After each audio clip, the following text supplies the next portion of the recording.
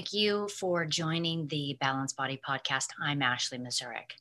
Today I am sharing a podcast that I was an interviewee with, and it is my friend's Enneagram, Fit Enneagram podcast that I would love to share with y'all. I felt like it was worthy of sharing, as I got a lot of really good feedback from it. And it's got some good information that I would like to share as it would help others. The Enneagram, if you're not familiar with Enneagram, is basically a means of understanding your personality and why you do the things that you do and behave in relationships the way you do. It's great for getting to know you. I am a Enneagram number 8, and my friend Hallie Ringhand, who is a wonderful podcaster. She is such a good interviewer, and she has developed this podcast, Fit Enneagram, and talks all about Enneagram types. And so I'm number 8, which means that we talk about in this podcast control, and we talk about vulnerability, and we talk about personality regressions. And we also move a lot into becoming whole. A big part of what I always talk about is relationships. So we navigate through family dynamics and relationships and do link it back to Enneagram quite a bit. But I wanted to take this opportunity because I feel like it's of value, the podcast, the information, and share with y'all this particular podcast if you're interested in learning and discovering more about the Enneagram types. Fit Enneagram with Hallie Ringhand is one that I would suggest. So I offer and give you this podcast of Hallie and myself. And once again, appreciate and thank you for taking the time to listen. Hello, and welcome to Fit Enneagram interview podcast. I'm so very excited today to bring to you my very dear friend, one of my best friends, Ashley Mazurek, who I have, how long have we known each other now? 3 years, 4 years? It's been a while. Something like that. Yeah. Ashley originally was my trainer for IMS2 and IMS3 through the CHEK Institute. And we became friends at IMS3 and never looked back. I have a tremendous amount of respect for Ashley, not just because of what she knows, but because of how amazing her heart is. And I'm just so excited because she's such a beautiful soul. And she's going to share with us today a little bit about her experience with the Enneagram and how it's impacted her life. In addition, Ashley is a holistic health care practitioner with a facility in Tampa, Florida, and she teaches classes for people interested in holistic health through the CHEK Institute. So with that, welcome, Ashley. Thank you for being here. What I want to do in regards to the Enneagram and how to start is just kind of do a baseline, because oftentimes I have listeners who are like, I'm listening for the first time. I just did a free online test. I have no idea what she's talking about. So going from kind of a base level perspective, when did you first learn about the Enneagram and how has it impacted your life? Well, first of all, thank you for that intro and thank you for inviting me. I'm always surprised and always grateful that I get the opportunity to share my experience of life, and especially with such a dear friend. Like, we're just going to have fun today. Can't wait. I'm always looking at that. Enneagram came to me from, when we decided in our little book club to read the book that you had suggested on Enneagram. It was called The Road Back to You. The Road Back to You. And so for me, it's very close to a type of educating that I had done. And I have done quite a bit of educating on myself. It's kind of like something I've been doing for a very long time. I'm a seeker in getting to know and figure out who I am and what my purpose is in life. So I'm familiar with this type of stuff, but Enneagram was new from that book that we read together. And I have to say, I enjoyed it. I enjoy learning about myself. I enjoy learning about other people. It didn't change my perception of me. It just gave me more information to know about me.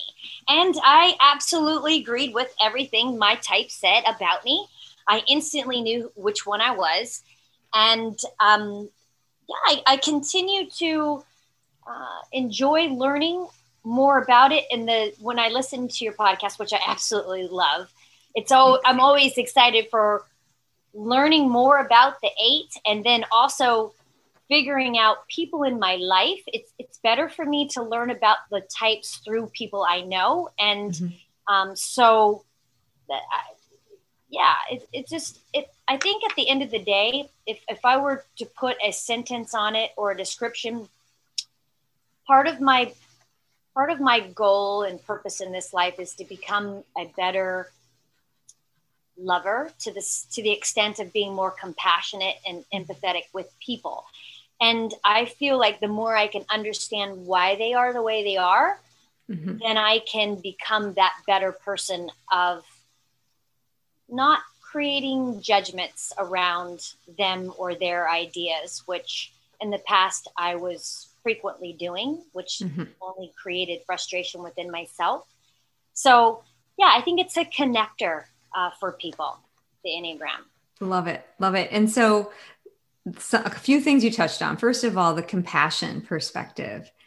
So when you first started learning about the Enneagram from the book that we read in our book club, and then you and I started talking more intensively about it, did you find that you had more self-compassion once you learned more about your Enneagram type? First of all, tell us what you said you think your Enneagram type is.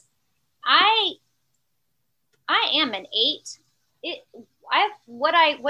You taught me a lot about the Enneagram, and I do typically have questions. I'm first off an 8.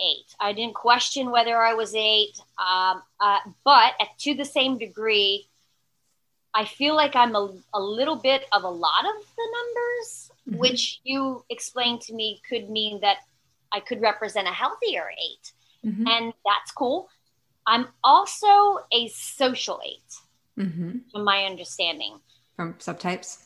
Yes. And I also feel very connected to the 9 and the 1, but not enough to say that I am that.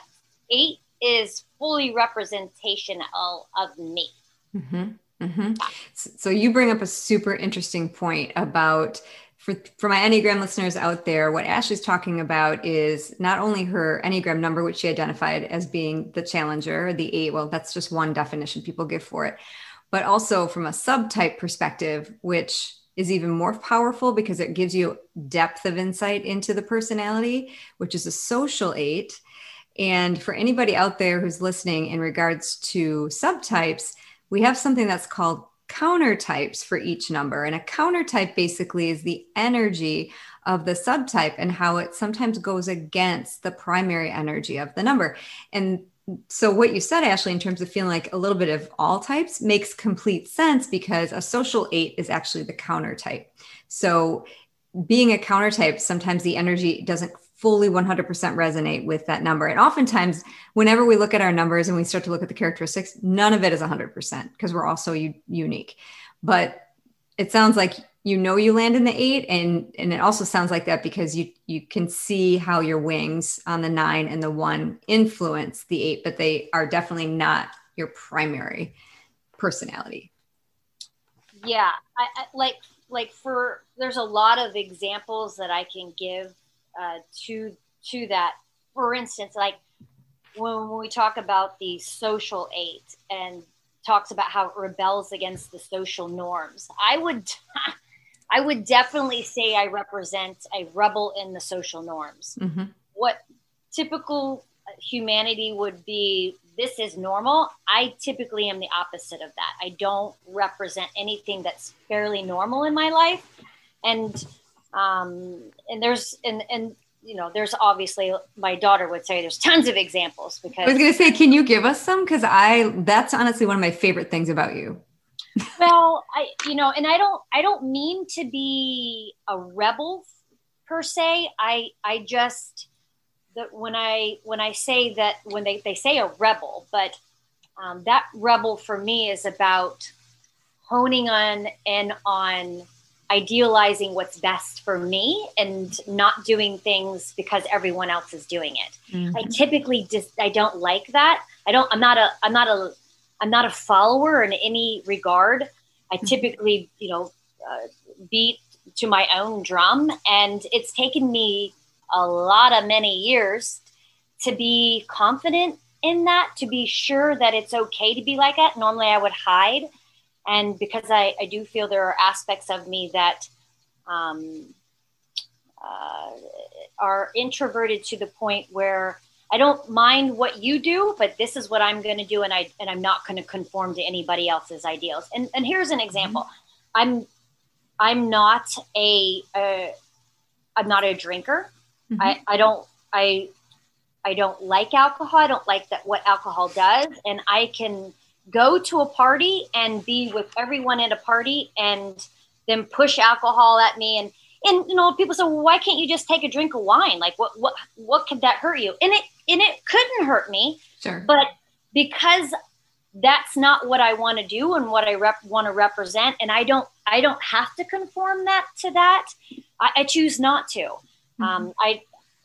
I don't like to go out to eat a lot because mm-hmm. not that there's anything wrong with going out to eat, but I hold myself to a higher esteem of eating very healthy food and mm-hmm. knowing what's in my food and making sure it's right for me. So I'm not a big going out to eater. I don't have my food delivered. I like to go touch it, see it, yep. and feel the vibration of it to see if it matches with my energetic system. That's awesome. I love that. And being able to truly connect with who you are beyond the personality, beyond what you know about yourself, beyond all the knowledge you have about yourself, beyond the Enneagram.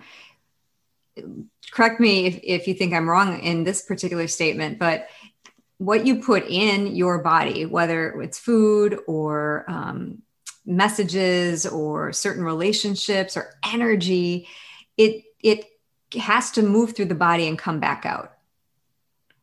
And so being able to put in things that align with who you really are and who you're supposed to be are critical to you moving forward in your path in life. Well, as you know, as an 8, for me, and again, I'm just big on authenticity. Like I'm mm-hmm. big on being authentic. If I say something, I will do it no matter what. I don't care if it kills me. If I commit, and it's for me, and I teach this to my child. It's about what your ideals are. It's not about saying it. It's about doing it. It's about being it. It's about representing it. It's about holding that sacred to you. And that's huge for me.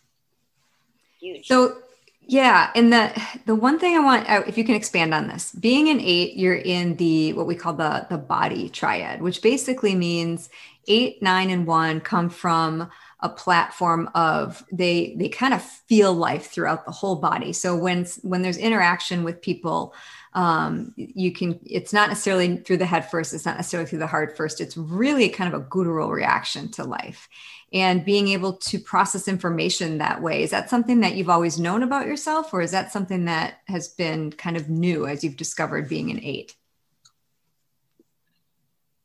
Well, I think that as you state it and say it, I would think that since the Enneagram, that is new to me. I will say what represents, as far as total body and gut, is when something is traumatic to the point of not just mildly stressful, but overly stressful.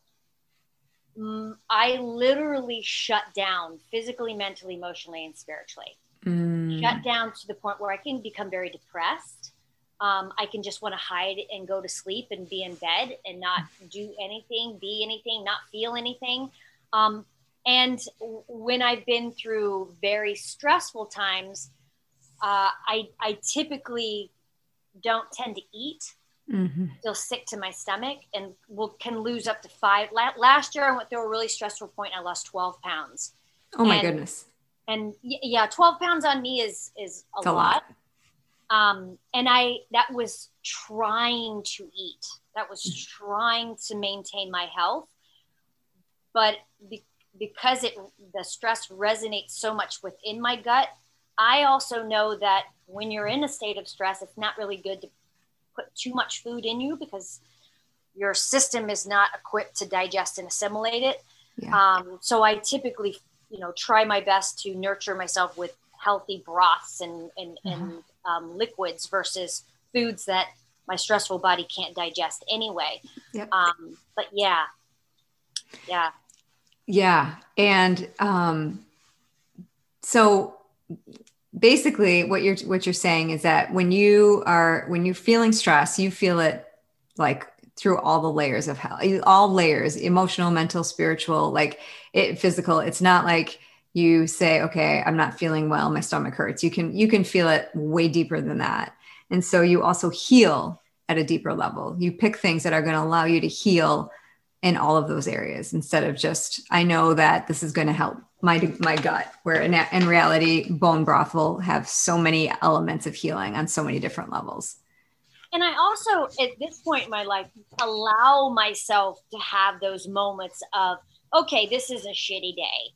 Mm-hmm. Like I'm taking this incident that is traumatic to me or very sad to me. It's affected my whole being.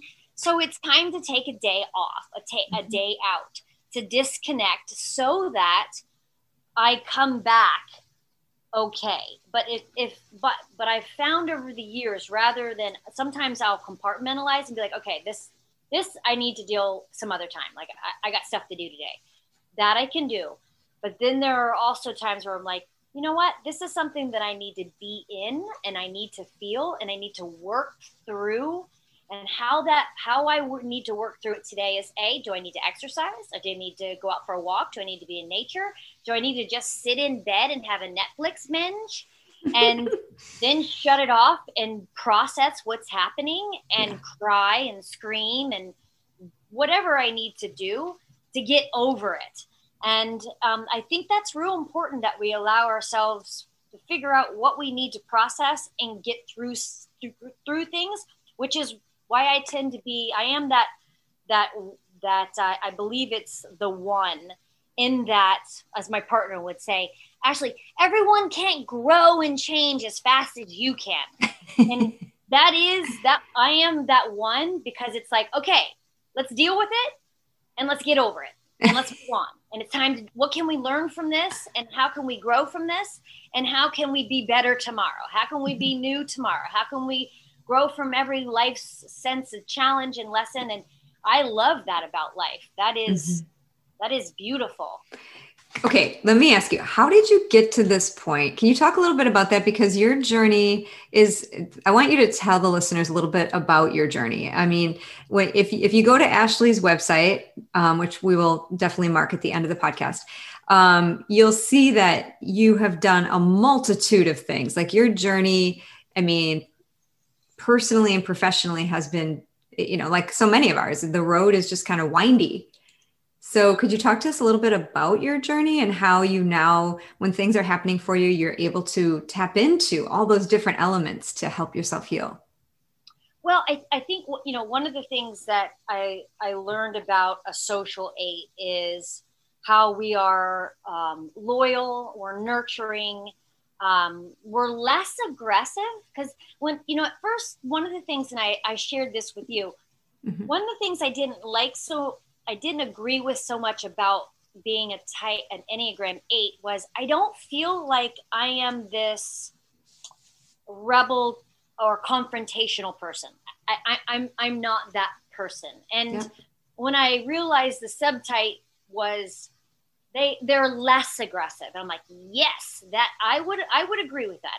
I'm more on the nurturing, protective type of person. And my understanding is, we all have parents that we choose. And at least from my understanding, we choose our parents for a reason. Well, what's interesting about the social 8 is that type of going for the underdog and that protective, nurturing type has to do with the parent relationship that you've endured and what I endured, and it matches it, oddly and consequentially enough. I had a father and a stepfather who physically and emotionally was abusive to my mother. And I was, as a child growing up and witnessing that and hiding and trying to protect my mother and always trying to go to bat for her, and then evolved into this individual who went to bat for any underdog. And so much so that when I was several years ago, was in an organization where I knew the owner and head of it did not like confrontation and you to side with anybody other than them.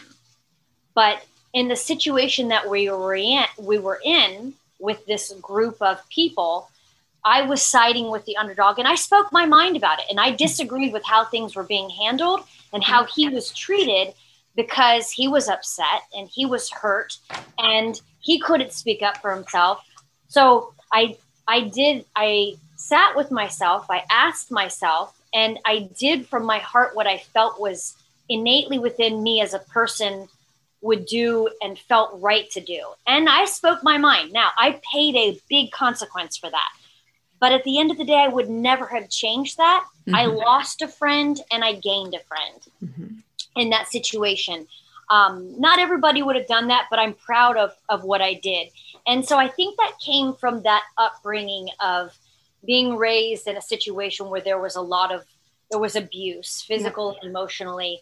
And from that type of abuse, obviously there's a sense of abandonment that happens when your father leaves at a very early age and you don't really have a father figure that is representative of what you need to learn about men. So consequently, I went into relationships and got married at a very early age, seeking that love and that nurturing that an 8 typically runs from. An 8 typically, and I definitely speak for myself, and I love to be active. I love projects. I love educating. I love doing. I love all that stuff. So I got myself into a relationship, a marriage, triathlons, marathons, pageants, anything I possibly could to physically keep myself active from emotionally and spiritually feeling the pain of my childhood and the abuse that was going on that I didn't know how to deal with, nor was taught how to deal with. Sure. And so that physicalness helped me. And it, and we spoke about this before. In hindsight, I look at doing Ironmans really wasn't a physical test. It was really a mental test. It was it was the ability for me to meditate physically, which I love that. After I quit, I so-called retired from doing Ironmans and triathlons. I moved into the spiritual practice and holistic education of doing holistic care for myself and for clients.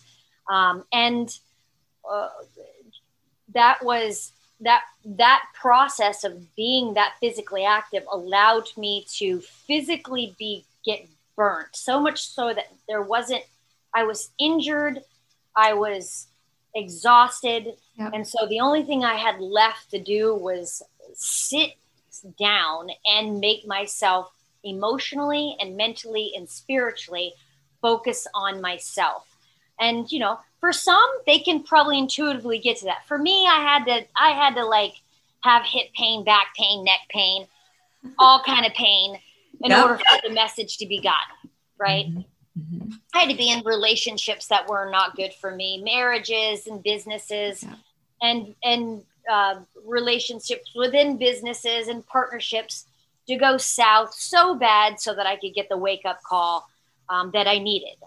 Some of us, and an 8 may be that, I don't know if it's characteristic of an 8, but we have to learn things the hard way. And it has to be physically, mentally, emotionally, and spiritually to the point where when the knock on the door gets, you're ready to finally listen.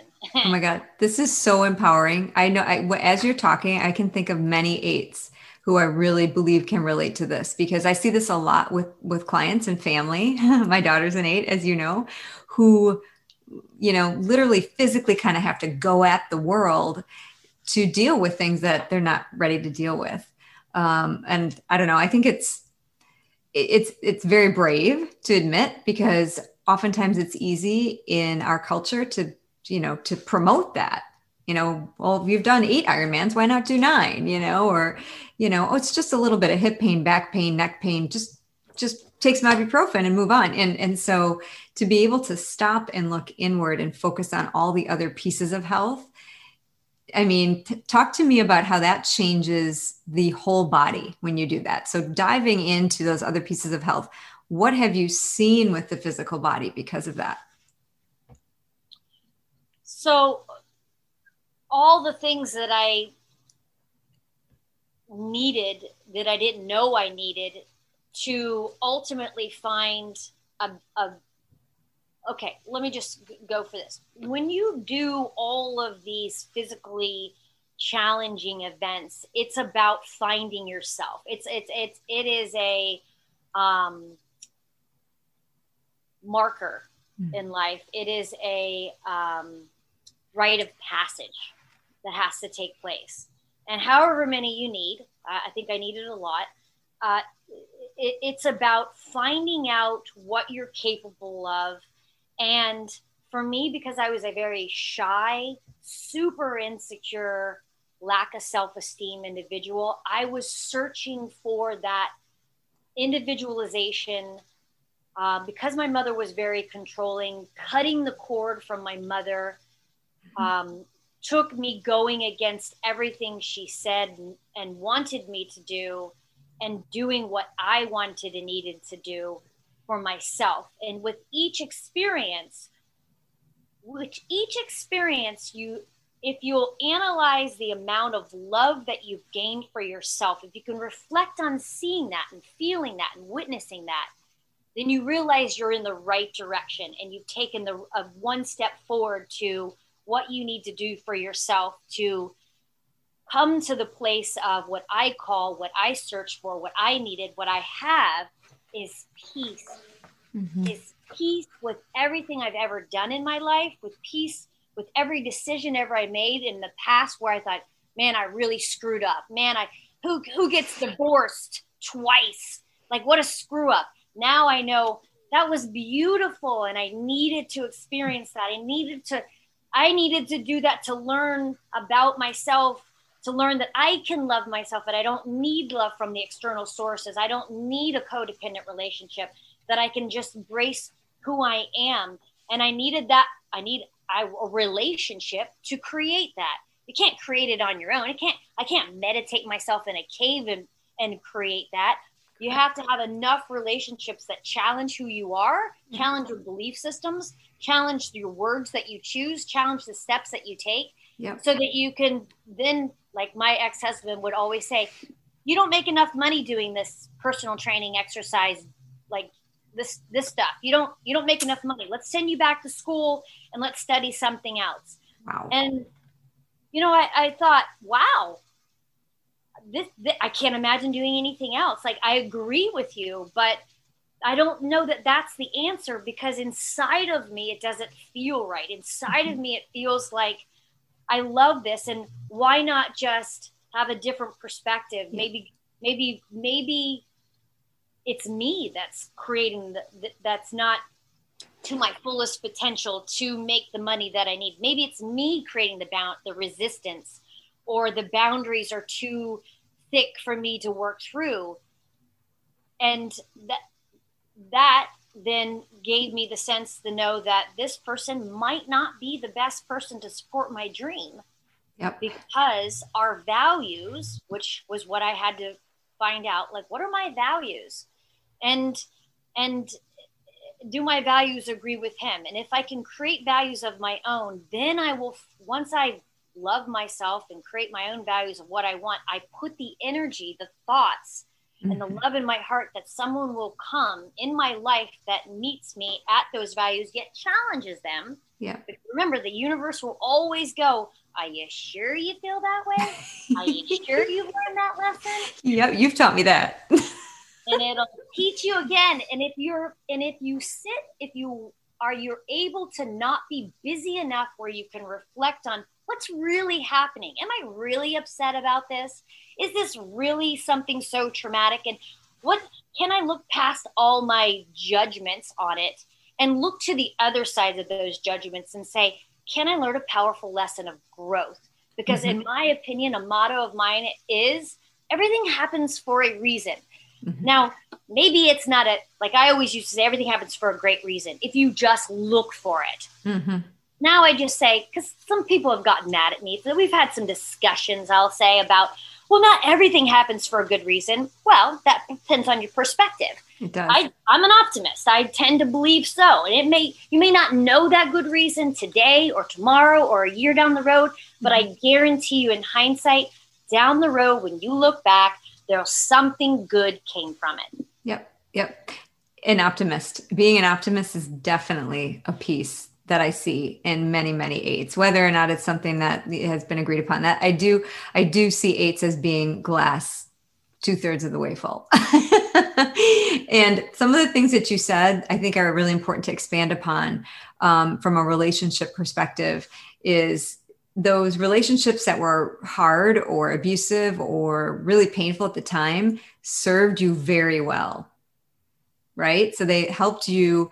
Like, I think it's important for listeners out there to understand that if you're in a stuck place right now, or you're in a really bad spot, that it doesn't have to be your life. And that it also doesn't have to be looked at as a negative. It can be reframed as what a blessing that was, or what a blessing this is, because I know there's something better once I go through it. Once I learn that I'm capable of more, once I love myself enough to think, my goals in life don't jive with this person.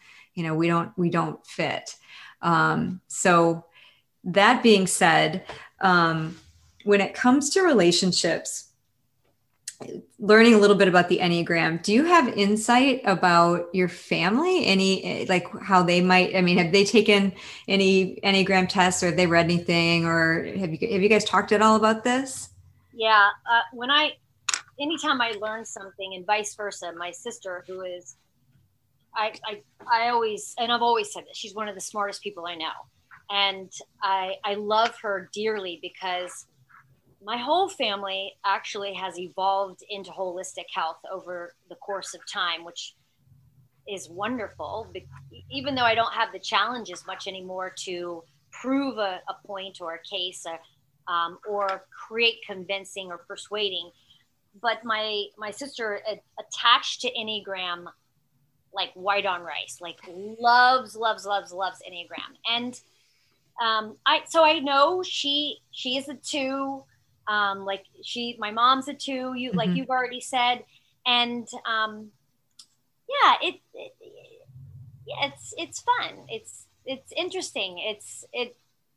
I've gotten to the point in my life where I've had issues with my mom in the past, but realized the issues that created discord or frustration or dissonance within my own being was only hurting myself. So I worked years ago on coming to an understanding of compassionate love for her, not for her, but for me. And so the Enneagram just kind of influences or creates an idea of understanding whenever she says or does something, which I laugh at. And I know who she is. Like my partner will tell you, your mom probably better than she knows herself. And yeah, because we study people. This is what we do. That's what we do. And I love it. But it was important for me to know Enneagram, to know personality types, so that I could know each person and be aware of what I'm about to encounter. Yeah. Right. And just embrace that to a chalk up of what can I learn from them. Yeah, for sure. And, for one of the things for an 8 is to be in control and to not show signs of weakness. And then one of the things for the 2 is to not be abandoned and to always feel liked or loved by the people that they're surrounded by. So if you think about those core fears together, and especially if someone's not aware of it, it can get tricky. But once you have an understanding of, okay, I can see this. I can see, why, or especially from a holistic perspective, if you're talking to your mom or your sister or someone and their self-care cup isn't very full, they're not hydrated, they're not eating right, they're not moving, all of those things, right? Then you're going to be, okay, you're having this conversation with someone, you say your sister, and they're coming at you with, all guns blazing. You're like, gosh, I wonder if she had anything to eat in the last 3 hours. That kind of knowledge, it all just breathes compassion. Yeah. I tend to evaluate myself before I enter conversations or relationships with people, so that I am well equipped to deal with whatever presents itself. Like yesterday I had a conversation with my sister and she was super stressed, I could feel the chaos and entanglement within her. And there was a lot of aggressive words and there was a lot of negative words. And, inside of me, I was like, wow, this doesn't feel like where I want to be right now. But what I'm going to do is just breathe through it and just listen. Mm-hmm. And then every now and then I would throw a question that would challenge her sense of judgment. Mm-hmm. And then she would just keep talking. And I'm okay, good. Real quick question. Do you think you're responsible for the reaction that you received? Go on. Mm-hmm. And then she would keep talking. And, after about a half hour, and I find this with my family, at least, after about a half hour, 45 minutes of them venting, then they finally go, so how are you doing? And so then I'm like, oh, okay, it's my turn. And so, what that tells me is people just need to be heard. Yes. They just want somebody to bounce their expression of their frustration. Nobody wants them to coach them. They don't want to hear lessons. They don't want the answers. They just want to be heard. Mm-hmm. They want to be and facilitation. They want love and facilitation, but sometimes education is like, right? Well, and what you do really well is they just want to be validated, mm-hmm. right? And so giving them that over however long it takes, eventually they're like, okay, I'm done. I'm tired of hearing me. I feel good now. So how are you doing? Oh my gosh, I love it. But being in this field, though, don't you think that those skills are somewhat inherent? Do you feel like as a girl, you had that ability to sit and listen and to really kind of help people navigate what they're saying and feeling? Yeah, I that may be. It's funny because there are people in this field that aren't like that, right? Mm-hmm. Yeah. I was talking to a client the other day and we were speaking about a personal trainer who all he does is talk about himself and he never really listens to the client. And I'm like, isn't that interesting that they're in this field though? Right. I don't quite understand that, but for me, what I noticed was my first husband used to say, if I didn't know you, I would probably be a little bit jealous because you tend to stare at people, which my mother used to do that. Mm-hmm. And really he's like, but I know you're just watching their body. You're watching how they move. Mm-hmm. And then unbelievable, I ended up doing what I do now, which is watching bodies. Yes. Seeing how they move. And it's something I love to do. And you do it so well. So for our listeners out there, Ashley literally has helped me transform so many pieces of my life. But from a physical perspective, I consider myself to be pretty fit and pretty strong, and I love to work out. And I was a gymnast at one point in my life, but I'd always struggled with certain physical things. And I had actually, this is the beginning of our friendship, was at the end of our IMS3 training. I asked if you would, if I could pay you and you would do a full assessment for me. And Ashley did. And I knew I had a scoliosis. I was diagnosed with scoliosis at the age of 11. But I had no idea the impact it had on me. And I also had no idea that I had a leg length. And at first, when Ashley, I think this is helpful for people who've ever been through this, because when I meet with clients too, I'm looking at bodies and people are feeling judged. And what I'm really doing, first of all, is I'm looking for clues that can tell me where the pain is coming from, and also what else can be involved in that pain. Because oftentimes, as you know, I mean, someone says the right hip hurts. It has nothing to do with the right hip. It has to do with other things. So Ashley literally spent an hour and a half with me, going head to toe, soft tissue work, postural alignment, all these different assessments that she is amazing at, and wrote me a program. And it's been life-changing. And honestly, at first, when I went through this program, I'm like, how am I going to do this consistently? Am I going to do this consistently? What's the payoff? Because oftentimes I think people want quick, give me, and this isn't your typical program, pit push-ups, sit-ups, that kind of thing, guys. This is custom stretching, scalenes are tight, levators tight, chest muscles are tight, those kinds of things. And then it's also, it gets complicated. But the reality of this particular type of assessment is that when someone loves what they do the way you do, Ashley, and you take those skills in you get someone who's looking at a body from an intangible and a tangible perspective. So I feel like when you were assessing me, you were also trying to take an inventory of what was happening holistically for me. And that is a skill that can't be taught. That's something that's learned. And I think the only way that it can be learned is if you can truly get in touch with who you are outside of your personality, outside of all the roles and the wonderful things that you do in life, but who your soul is, that deepest part of you. Would you agree with me on that? Well, part of doing that is being able to empty yourself so that you can be a conduit for energy and information from another. So when you get in space with another, you energetically resonate with them.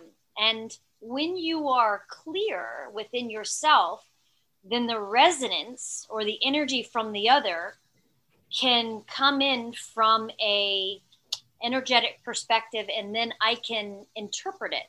Mm-hmm. I can interpret the information that I'm receiving from you because I have emptied my own sense of judgments, meaning I can't go into a client practitioner relationship if I have judgments about your hair, if I have judgments about your religion, if I have judgments mm-hmm. about whether you believe COVID, Corona, whatever stuff. Mm-hmm. If I can go into the relationship with an unbiased, unconditional attitude of nothing but service and love, and the intention is merely to help, then the information will be clear enough and easily enough distributed to me that I don't know exactly what your body's telling me that you need and want for me to do. And every session, every relationship is the prayer of intention before I enter it. Mm-hmm. It can't be anything other than first of all, I'm very grateful that I was given the opportunity to help this person. And I'm at a stage in my life where all I want to do is be of service to humanity. Mm-hmm. How can I help? How can I serve with my own sense of boundaries? So much so that I first take care of myself. And if I can take care of myself enough that I can create enough balanced energy, there will be enough to service as as many people as I possibly can with the understanding of it's love myself, then love another. I can't love another if I don't love myself. So I know in my practice, I'm given what I can handle. In life, I'm given what I can persevere, that I can deal with, that I can help with. And if I can't, I first look at myself like, oh, what's going on with you? Well, you didn't get your meditation in today. You go out in nature. You're not eating the best you can. You don't have enough water in you. Have you done something that that holds that sense of joy? And you have to find that. Like, what is that happiness? What is it that you need that makes you happy today? Like for me, I went and talked to all my plants today. That's I did awesome. a little bit of artwork, and it's not like out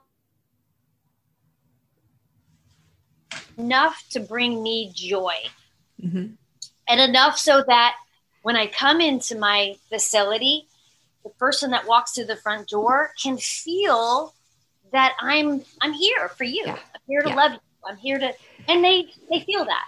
And that's 100% what I felt when you did, because I've had people give me programs before and assessments, and not like that. Not like that. I mean, it was really, really unique and special. And I mean, that's one of the reasons. I mean, as you know, I don't open up very easily. And so, being able to connect with you and become such great friends has really meant a lot to me. And to learn from you, but you really hit it on the head. And you said something that I've actually talked to 2 other women about this morning. If you don't love yourself, there's no possible way that you're going to be able to fully give what you want to give to the people you love the most. You just can't. And I think people that would argue that. I know. And that's the thing. And I think, oh, well, it's being selfish if I take time for me in the morning and meditate, or my kids need me. It's like, hold on. You are not going to be present for your children or anyone else if you don't have the energy to do so. And if you haven't filled that cup. So, oh my God. I'm so excited that you said that, and the way that you said that, because I think there's also going to be people out there who tuned into what you said earlier about, doing all those races. I mean, a lot of my clients have done things like that, where they're like, okay, I've done 3 Ironmans. I'm training for my 4th. Can you help me? And I've always kind of backed away from that personally, because first of all, I've never done it. So I think that in order for me to train someone holistically, I need to have done it. But second of all, I'm like, I always think about like, why are you doing a 4th one? Not that it's a bad thing. I just want to, I want to understand, like, and so you really gave me some clarity to, okay, this for you, at least, this was some reasons why you kept doing all of those physical things. Yeah. Just trying to build that sense of self-love, be proud of myself. And, when like my mother really never expressed love, like she didn't love herself. So she couldn't love me. She couldn't give me compliments. She couldn't say that she was proud of me. So when you don't have that, and you don't know those words, and you only know other words, that familiarity is constantly going on in your own head until you get to the point where you wonder why you don't feel good, why you don't have confidence, because you start seeing the world. And once I got in the workforce and I would see different women, I'm like, wow, look at her. Like, she looks so confident, and she's beautiful, and she's beautiful internally rather than externally. And she's beautiful both ways. And so I was like, but how did she get like that? And how does that happen? And then, like, for me, I started reading and studying spiritual stuff early on, and rectifying my relationship with my father and rectifying my relationship with my mother. And 8s aren't very good at being vulnerable. I definitely am not good at that. One of my weaknesses. But intuitively, I don't know how being that young, I don't know how I did it, but I had to ask for what I needed from them. And I did. I think I just knew that I was never going to be in a healthy relationship unless I did move to that step. I don't have a lot of friends in my life, but it is an unconscious fear of abandonment. I know that. Like, having your friendship and Molly's friendship, that is something I'm not used to, but I always have to ask myself, it feels good. I love the way it feels. I cherish it. And what is the reason why I feel the way I do? Why does it scare me to be in this, this type of friendship? And we both had traumatic partnership breakups that literally rocked my world. Yep. I didn't know if I could ever recover from that, because it was breaking down a lot of vulnerability walls to get to that point. And I finally did do it, and it ended up bad. Mm-hmm. Bad is a judgment. It didn't serve me at the time, but at the same rate, if I look back, I learned a lot from that. Uh-huh. Yep. 100%. And can you imagine life without those things? Yeah. Well, I always try to talk to clients that have been through traumatic experiences and say, like, would you be who you are today without that? And yeah, the answer is you don't know, first of all. Yeah. You could say, a lot of times people say, well, I might be better off. But how do you know that? How do you know? Do you know that? No. But do you like how you are right now? Mm-hmm. Yeah. Mm-hmm. Well then, but doesn't it feel better when you could say that experience created the better version of yourself today? Can we all be better? Yes. Oh yeah. I mean, we'll be growing. We'll be getting better every day to the day we die. Mm-hmm. I don't think there's ever an opportunity to not grow and learn from something. Yep. That's just me, though. That may be the essential 8. I love your 8-ness. Okay, so let me ask you this, because I mean, you had said you knew right away which number you were. Did you ever second guess yourself or mistype yourself with the Enneagram? No, like you knew. You looked at the other numbers. You took the test. You're like, yep, that's it. Yep.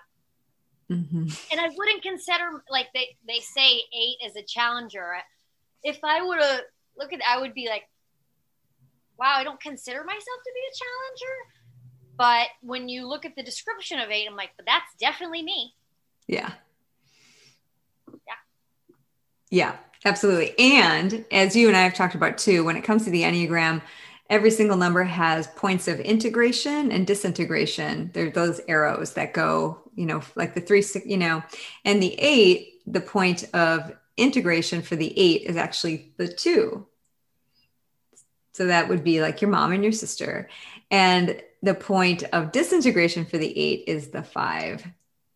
So you can access, right? We've talked about this. You can access the high and the low side of those numbers. It doesn't mean that you're going to like disintegrate and take on all the negative characteristics of the 5, but what it does mean is that oftentimes in periods of paralyzation where you're not growing and you're for whatever reason things are really stagnant, that you might take on characteristics of the 5. Where in periods of growth and movement and openness, you might take on periods or of characteristics of the 2. So like you had talked about nurturing, and that makes complete sense because I feel that in you. Yeah, I will say that whenever, and I always thought it was just a family thing, but whenever I get at my lowest, I typically go, like, the first person I think of is my mother and then my sister. And depending on the what the topic is, which one I would go to. Yeah, that's very interesting. And I feel like in some instances there's some characteristics in 2 that really resonate with me. Yeah. Anything you'd be interested in sharing? Well, I will say this. I made a note that I wanted to talk about. You know how we talk about a healthy Enneagram? Yeah. Right. Well, just because you're a healthy version of that number does not mean in any way, shape, or form that you can't regress within an experience to a extremely unhealthy. And as I was kind of sitting with this moment today and making notes and thoughts about this, I was thinking of an experience I had a couple weeks ago where the Enneagram 8 is anger, right? Yeah, that's like the underlying emotion. Yeah. So yeah, true that. Anger is, and I can say that because my daughter, when we get into a discussion, she'll say sometimes, I'm not yelling, but I guess my tone is a little sharp. And she'll go, why are you getting angry? And I'm like, I'm not getting angry. I'm just talking to you right now. She's like, why are you yelling? I'm not yelling either.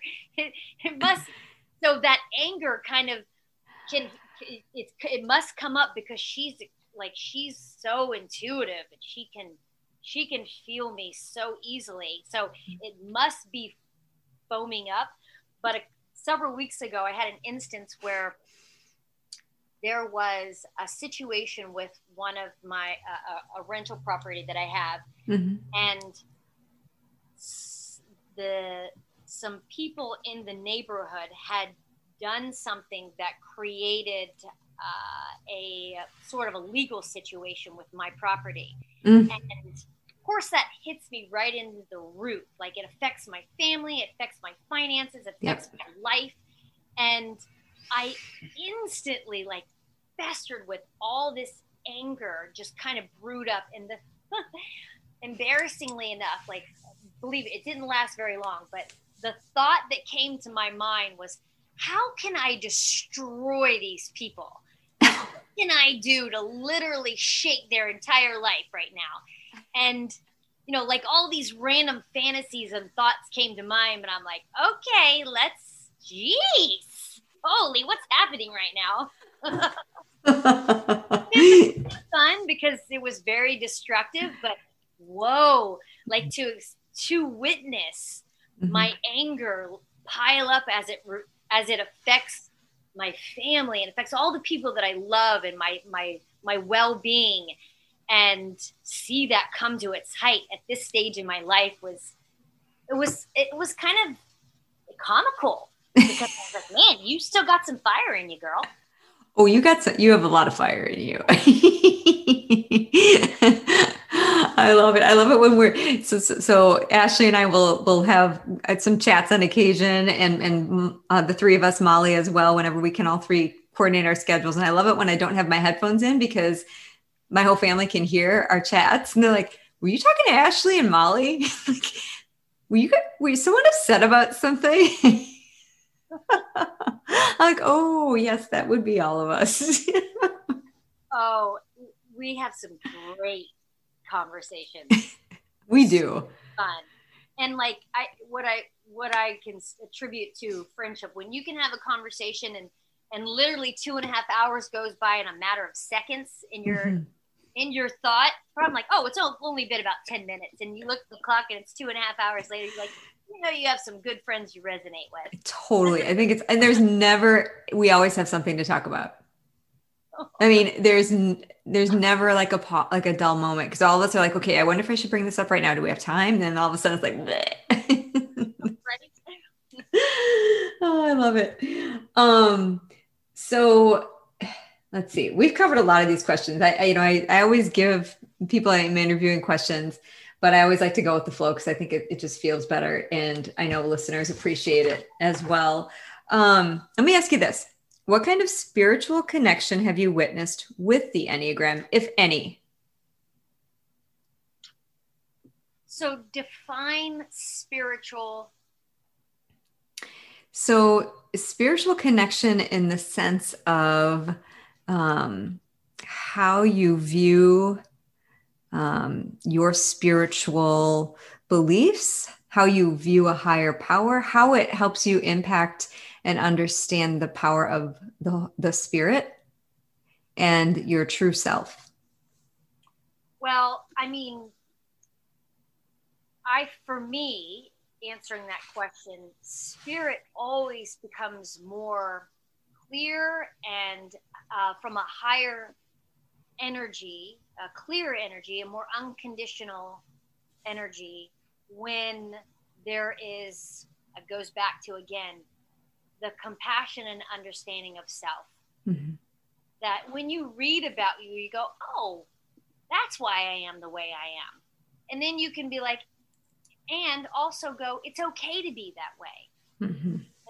And sometimes, you know, I can think that I live in this little bubble where no one else has to deal with these things, or no one else has these feelings. Well, everybody has these feelings to some degree. For sure. So the Enneagram, because it can affect you mentally from your sense of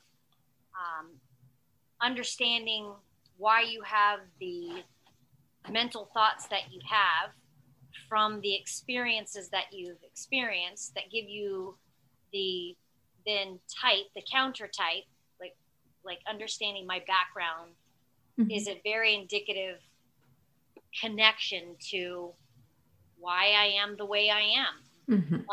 My growing up directly has impacted, I feel like, my Enneagram type. Mm-hmm. And now that greater sense of understanding creates more compassion and self-love for me, which creates a more spiritual being, because I become more at peace with who I am. Yeah. I know who I am. Mm-hmm. And like when I read the good, the bad, and the ugly of the 8, I'm like, yeah, I can be all of that and then some. So what? Who cares? Yeah, everyone's got their ugly parts. Everyone's got their indifferent parts. Everyone's got their beautiful parts. Yep. Whatever. Yep. Am I going to hate myself for that? Am I going to, and if I don't like something about myself, if there is disdain, we have the power to change that. Always. Right? Through the awareness of always. I'm aware that, I can have fear of abandonment issues. Okay, great. Let's focus on that for the next week. What do I illustrate in my week through my actions and through my relationships and through my fears and through my repressions, my oppressions with this particular topic? And when I'm aware of it, I have then the power to change it. Yep. Okay. So being aware, I know you have multiple tools that you've used to increase self-awareness, and obviously the Enneagram is one of them. What are your favorite tools to help you increase self-awareness? Oh, that's easy. I'm anybody that knows me knows I constantly say this. And the one thing that transformed me, and I'm big into change very quickly. I'm not a patient person, never have been. So I'm all about finding what I can do on a consistent basis. I'm willing to put the efforts in. I'm willing to be consistent with. I'm willing to be loyal to, if I can always see a change for the better. Mm-hmm. And it's meditation. Mm-hmm. Changed my life. Yep. I didn't say it was easy. Mm-hmm. It's not easy. It's the thing I could do. And I think about you because I didn't realize how physically active. I mean, I knew you're in great shape and I knew you've always been really active, but I didn't realize all of the different kinds of things you've competed in over the years until I went to your website. And I'm like, how did I not know this about you? Because again, for my listeners out there, I did not do hardly any meditation until I took that first IMS training with you, IMS 2 with you. And it was very powerful because for me, I have a hard time sitting still as well. And so meditation can be a challenge for people who don't understand how it's going to benefit people like us who like to move all the time. And it was really, really powerful because it allowed me to open up channels in me to see the whole me instead of just functioning from the doing side all of the time, and being able to truly understand myself at a deeper level from a self-awareness perspective. And honestly, I don't think that's always possible with meditation teachers unless the meditation teacher has, in their own meditation practice, been able to grow enough so that it has profoundly affected them. Because I've done other meditations with people, and meditating with you prompted me to start meditating. That's interesting. That's nice. Thank you very much. I don't feel like I'm at the place where I'd like to be with my meditations, but I think for me, meditation is I love it. And how I know I love it is because when I don't do it, I don't particularly favor the transformation that I make. Mm-hmm. Meaning I'm a better version of myself when I meditate on a consistent basis, and I can actually feel that, mm-hmm. which is very, very important. To meditate enough so that you can feel when you don't, that you are different. And so for me, to stay motivated, I have to constantly keep myself engaged with number one, learning about it. What are the other benefits? What else can I benefit from this type of meditation? And then I also have a variety that helps me. It's like sometimes still meditation, I don't feel like doing still meditation. So I have a very powerful active meditation. It's the only active meditation that creates results, meaning not all active meditations have created results. So I've experimented with different kinds of active meditations. So I found one that made a tremendous difference. And then there's the modalities of like my chakra bowls, mm-hmm. super powerful, toning, super powerful. And so on a daily basis, I'll use different ones. And especially if I'm not being consistent, or if I'm not mm-hmm. going the length of time that I feel is best for me, you know, and lots of times, you know, I have to bring this point up because as soon as I say it, it just came into my head, which means it's important, you know, and when I say this stuff and I talk about that, some persons, a person in my life perceived me to be rigid, perceived me to be very too disciplined. Mm-hmm. And that may be a very accurate perception. Mm-hmm. In other words, I'm not condoning everyone live their life the way I do. But what I do condone is trying what works for you and experimenting with any types of suggestions that I offer and see if they make an impact on your life. And the reason I suggest them and say them is because they have made an impact on me and other people's lives. Yeah. And for my personality, whether that's a social 8 or an 8 or an 8 or not an 8, being structured and disciplined works for me. Mm-hmm. Right? Consistency and being loyal to a practice, loyal to an eating regime, loyal to structure, that works for me. Mm-hmm. Mm-hmm. Yep. And so are you saying that particular way of approaching life doesn't work for everyone? I would never say that it worked for everyone. Yep. I love that, Ashley. That's so powerful. And that's where it gets really tricky, because there are people out there who are like, I just want to have the formula. Just give me the formula. Tell me exactly what to do. But what you're saying is in order to grow, you truly have to look inside and tap in, because that's what's going to lead the way in terms of what you should and shouldn't do.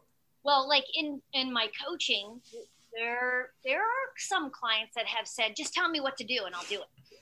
And not lately, but years ago, I used to have, because I worked in an area with executives and business owners.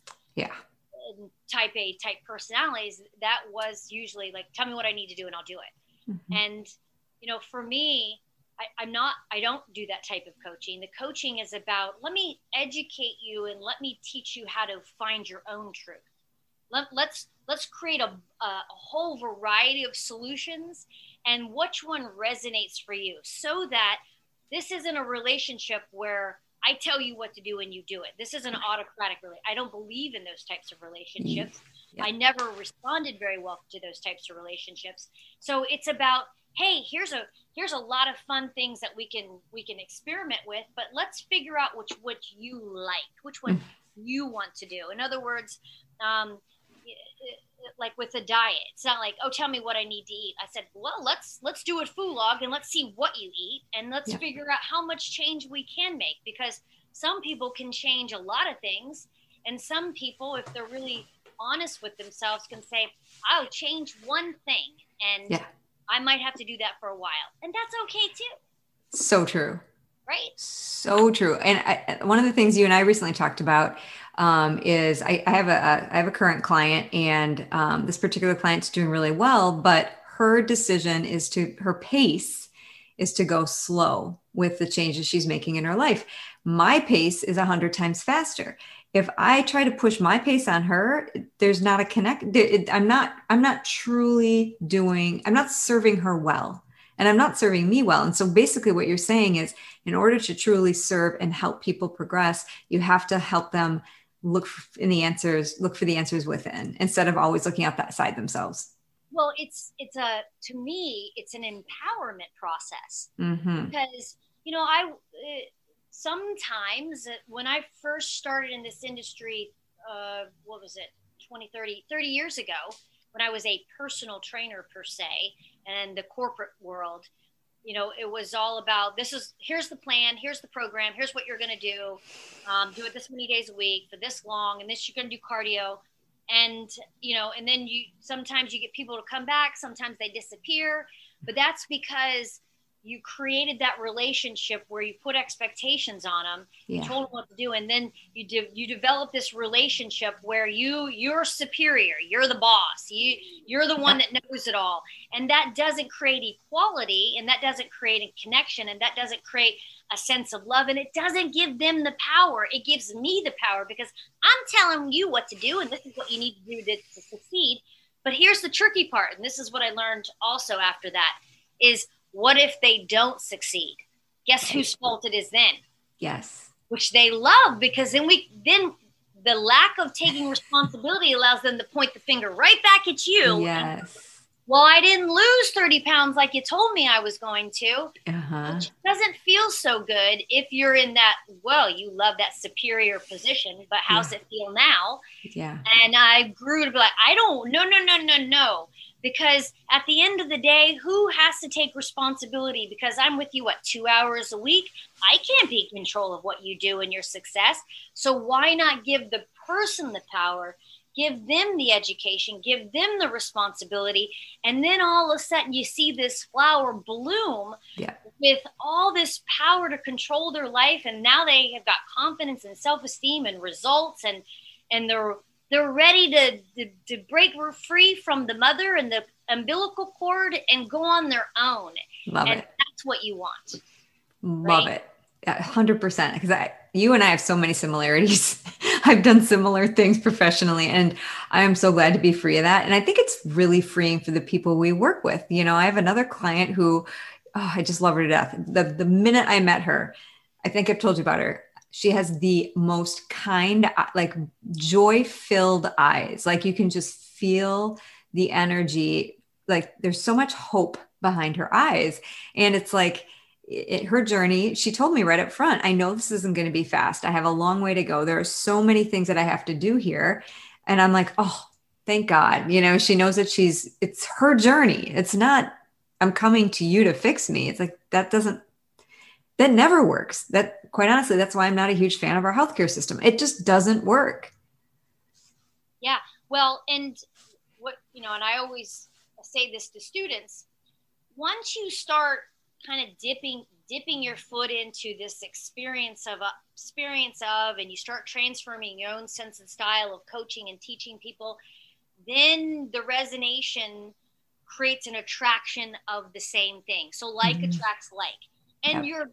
And but it takes the first step of you taking that challenge. Like it doesn't have to be with coaching and personal training. It can be with an individual person taking that first step of releasing gluten from their diet. Once you do it, once you start decreasing the amount of sugar, what happens? Well, you don't need as much sugar anymore. And then you keep going and you keep going. And next thing you don't need sugar. Next thing you're not addicted to sugar. Next thing you don't want sugar. Next thing you know, your neck doesn't hurt. Next thing your body feels better. Yeah. But that would not have happened if you had not taken the first step, which, is it ever easy? No, it's not. Is it always challenging? Yes. but is it worth the challenge? And is it really, at the end of the day, if it's not that challenge and it's not that hard, is it really the end result that much greater? No, it isn't. It's so in our field, once we stop being a rent-a-friend, stop prostituting ourselves, yes, which we all go through. Once we stop doing that, say, no, I'm going to stick to my values. These are the clients I wanted to coach. I'm going to stick to the holistic aspect of it. I'm not going to be a rent-a-friend. I don't care how much money they want to send me.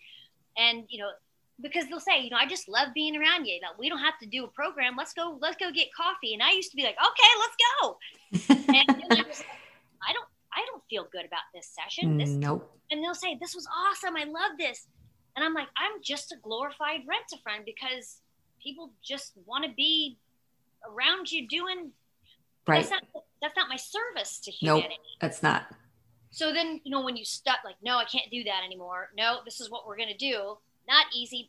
Not exactly what you want. But once you start doing it, then you start getting people that want the holistic, that want to really put the work in, that want to be open-minded to the process of discovering who they are. They're okay with changing their diet. They're okay to taking baby steps towards, the process, which isn't easy. And it's never about what you used to deal with. And that's the beauty of your own sense of transformation. So great. It's so great. And I know, and you and I, before we started this podcast, I'm like, okay, we could talk for 3 hours, but what I want to do in closing, a couple things. First of all, can you talk to the listeners a little bit about how you manifest? Like what I mean, basically what you were just telling me, like, you're putting things out there and energetically, not just writing it down, but how do you manifest something for yourself in your life? Yeah. So I used this may be my unhealthy 8. I used to be this person where I would set a goal. My dad taught me at a very young age, set your goals. What are your goals? What are your goals for the end of, 8th grade? Now, did you write them down? What did you achieve them? What do you need to do for your next? What do you need to do for 9th grade? And I used to think, does this really work?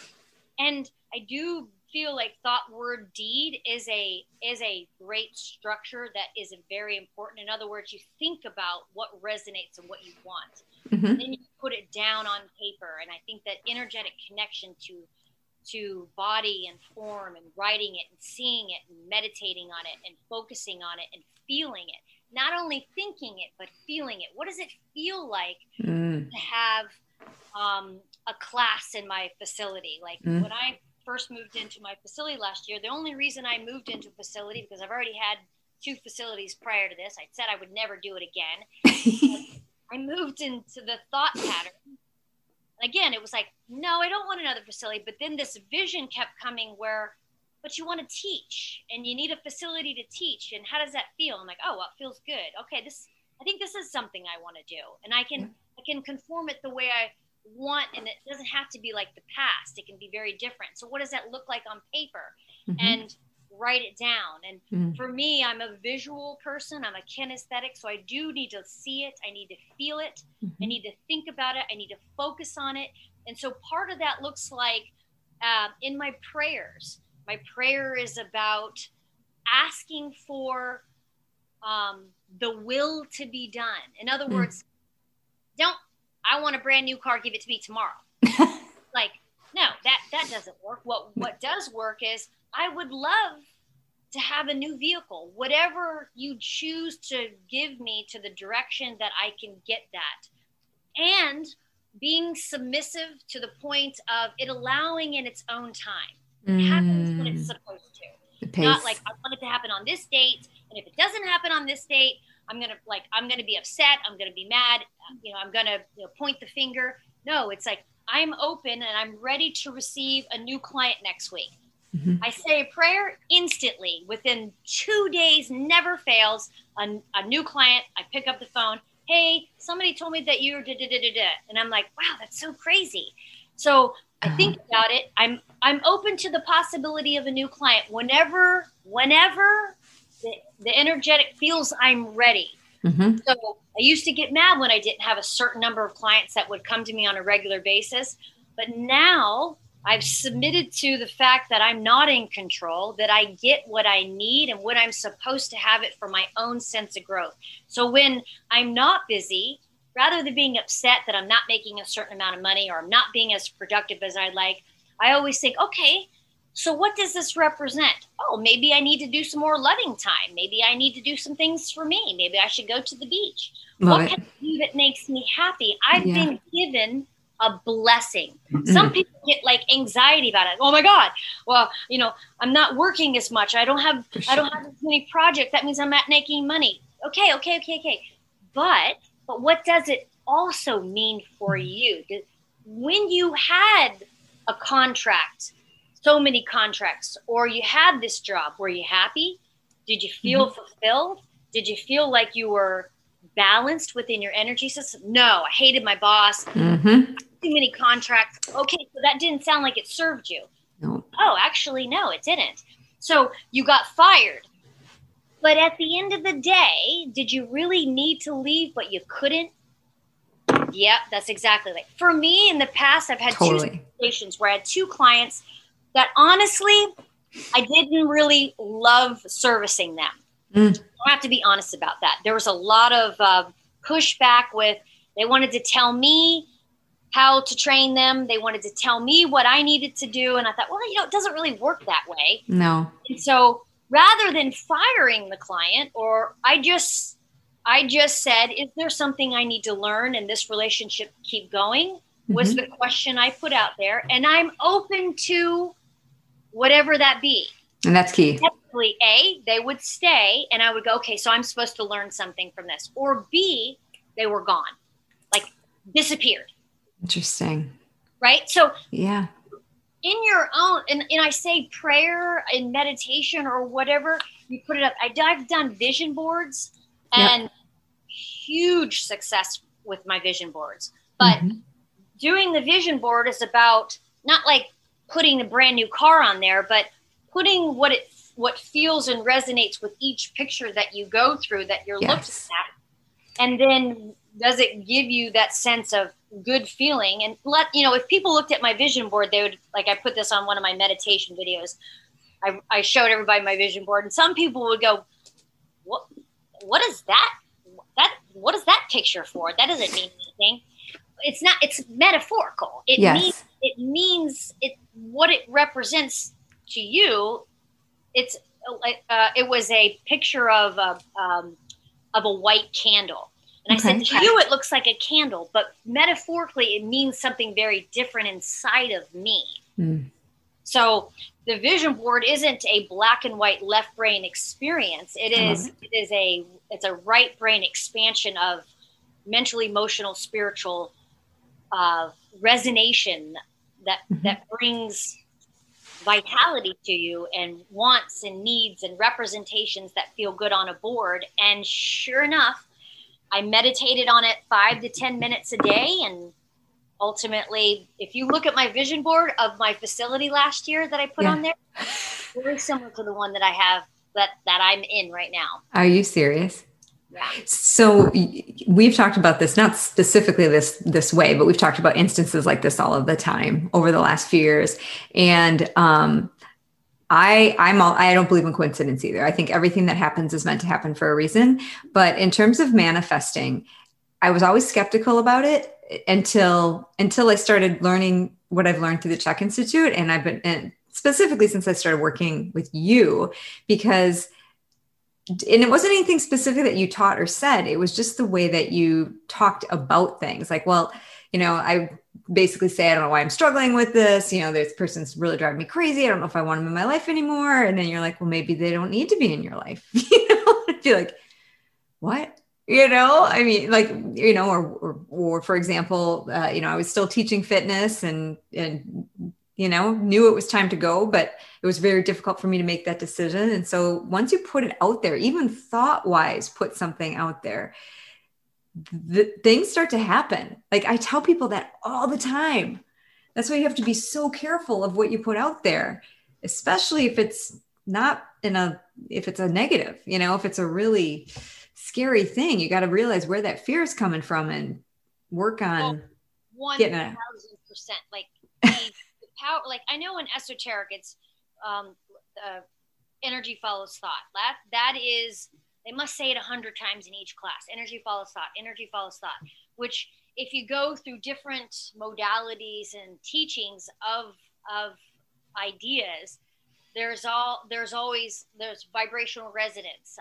You create what you think. Like there's always these sayings that follow the same line of thinking. But at the end of the day, if what you want to create, in other words, there's another one, what you think you become. Mm-hmm. So, and I feel like as I've gotten older, I've seen people age and get older, and it's very interesting to know their personality. And now that they've aged 20 and 30 years, and the disease that they get very much symbolizes how they feel. Like, for instance, congestive heart failure, somebody who has a hard heart, somebody who is very judgmental and rigid. Remember, a rigid body is a rigid mind. That's very important. So wherever you're tight within your body that represents a chakra, you can already determine that particular ideals in that particular area of your body is going to have some sort of rigidity to it. And it's there to question yourself. It's not for you to judge yourself. It's to question yourself. Am I feeling a little bit rigid about this idea right now? Mm-hmm. Oh my God. I love it. I honestly, Ashley, I have like 10 more things I could ask you, but we have to close up. But what I do want to say, one more question. For anybody out there who is listening and they just learned their Enneagram number, but specifically type 8s, is there anything that you really want to say to those people? Oh, I would say love your type 8. It's the best number to be. It's the best of them all. No, I think that there's so many things that you can love to be about an 8. I would just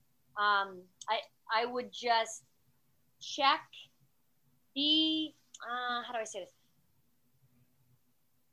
Check yourself and be aware of the ability to be imbalanced, because a balanced 8 is an amazing 8, but we also have very easily the ability with our activeness and with our project lists have the ability to be judgmental, create expectations, and be imbalanced, which then takes that 8 and goes a little sour. Thank you. I love that. A balanced 8 is a great 8.